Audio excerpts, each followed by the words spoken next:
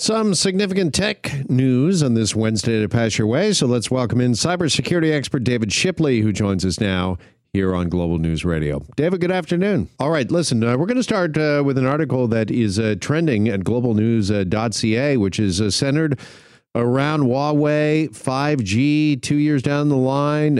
What is taking so long when it comes to this decision? And I guess my first question is, considering everything that has gone on with the two Michaels and diplomatically with China, why is this decision, do you think, taking so long, David? I think it has more to do with federal government incompetence than any kind of grand strategy. I mean, we've had the single largest cyber attacks in Canadian history consecutively year after year, and cyber doesn't even make a throne speech. I'd honestly just think they don't care. And we couldn't catch the attention of senior ministers and the prime minister if we tried. Okay, but obviously they should care because 5G, right, is the future, and there's some serious security risks here when it comes to China and Huawei. Well, yeah, I mean, there's absolutely serious questions about the security and stability of Canadian private communications that's going to rely on this. Everything from self-driving cars to advanced medical equipment that will eventually be connected to this network, and it'll be critical for us to be able to leverage technologies to help manage energy demand, to deal with climate change. Like, it's important. Don't get me wrong. It's vitally important to our safety. It's also important to our relationship with allies who we absolutely depend on for intelligence sharing. And it just isn't on the radar. And I think it speaks to where this government's at when it comes to all things technology. They're just not at the table. Well, you know, there's security considerations and risks and concerns here, but the other part of this is also technologically. I mean, obviously 5G, as you just outlined, is the future. Are we in danger if we don't move on this sometime soon, that we're going to fall behind, the rest of the world? I think the signal's been sent loud and clear to Canadian telecommunications companies to, if you want to minimize your risk, don't simply bet that Huawei is going to get the green light. And so we saw all three major carriers already indicate that their go forward plans for 5G won't involve Huawei. That's not to say there's not a lot of Huawei legacy gear in all of the carriers, both the national and the regional ones. There's a ton of that gear, which raises all kinds of security questions and legacy questions. If the government does go in the direction of saying, no, we want Huawei out of our network, what are they going to do to compensate businesses that made good faith decisions and investments in that technology? So it's about the future, but it's also about the investments that have already been made, which may contain risks now. And I think that's partly, if there's anything going on in Ottawa, it's probably thinking about what the bill is going to come due for how long they've delayed this decision. So to that end, what are Canada's options when it comes to 5G? And are we too far down the road with Huawei then to turn around? No, we are absolutely not too far down. As we've already seen with the three major carriers deciding to use 5G from Ericsson and others, there are Western countries producing this technology who are democratic Western liberal democracies, just like Canada is, who don't have the same inherent security risks as buying from the Chinese communist totalitarian state, where Huawei has significant ties back to government national security interests in the military. So there are other suppliers. Their products are just as good. Their pricing is fair. So it is not a go China or you don't get on 5G. The question we once again find ourselves in is public comments that basically say, well, if you don't buy our networking gear, if you don't buy Huawei, which, by the way, translated means China forward, and Huawei is seen by the Chinese government as their Apple. So saying no to them is a significant insult. Well, maybe they're going to say no to investments in Canada. And what I would say is we've got a history now where hostage taking, either economically or in the case of the two Michaels with human beings, is a pattern of behavior. If we keep reinforcing it, we're in for a bad time.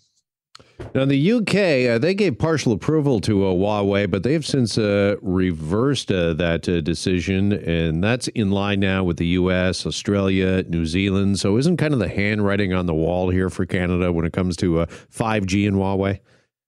You would think. And I would suspect that, like, the easiest decision in Ottawa to make is a decision you don't have to make. So if they figure they can just keep drawing this out, and that sends a strong enough signal to business to divest and not invest in a future involving Huawei, which they can do without alienating and insulting the Chinese government, I guess they're trying to have their cake and eat it too. If there was a grand strategy, if this is not, as I suspect, just a larger amount of don't care. Here with cybersecurity expert David Shipley. David, one government decision regarding technology we did get happened in the Ontario legislature. They passed the Working for Workers Act. Part of that is the right to disconnect. There is a provision in there to protect workers, particularly those during the pandemic that have been working from home and are more connected to work than ever, that they've got the right to limit their connectivity to their boss or their employer. How much of a win is this overall, just not for the workplace, but I guess when it comes to cybersecurity?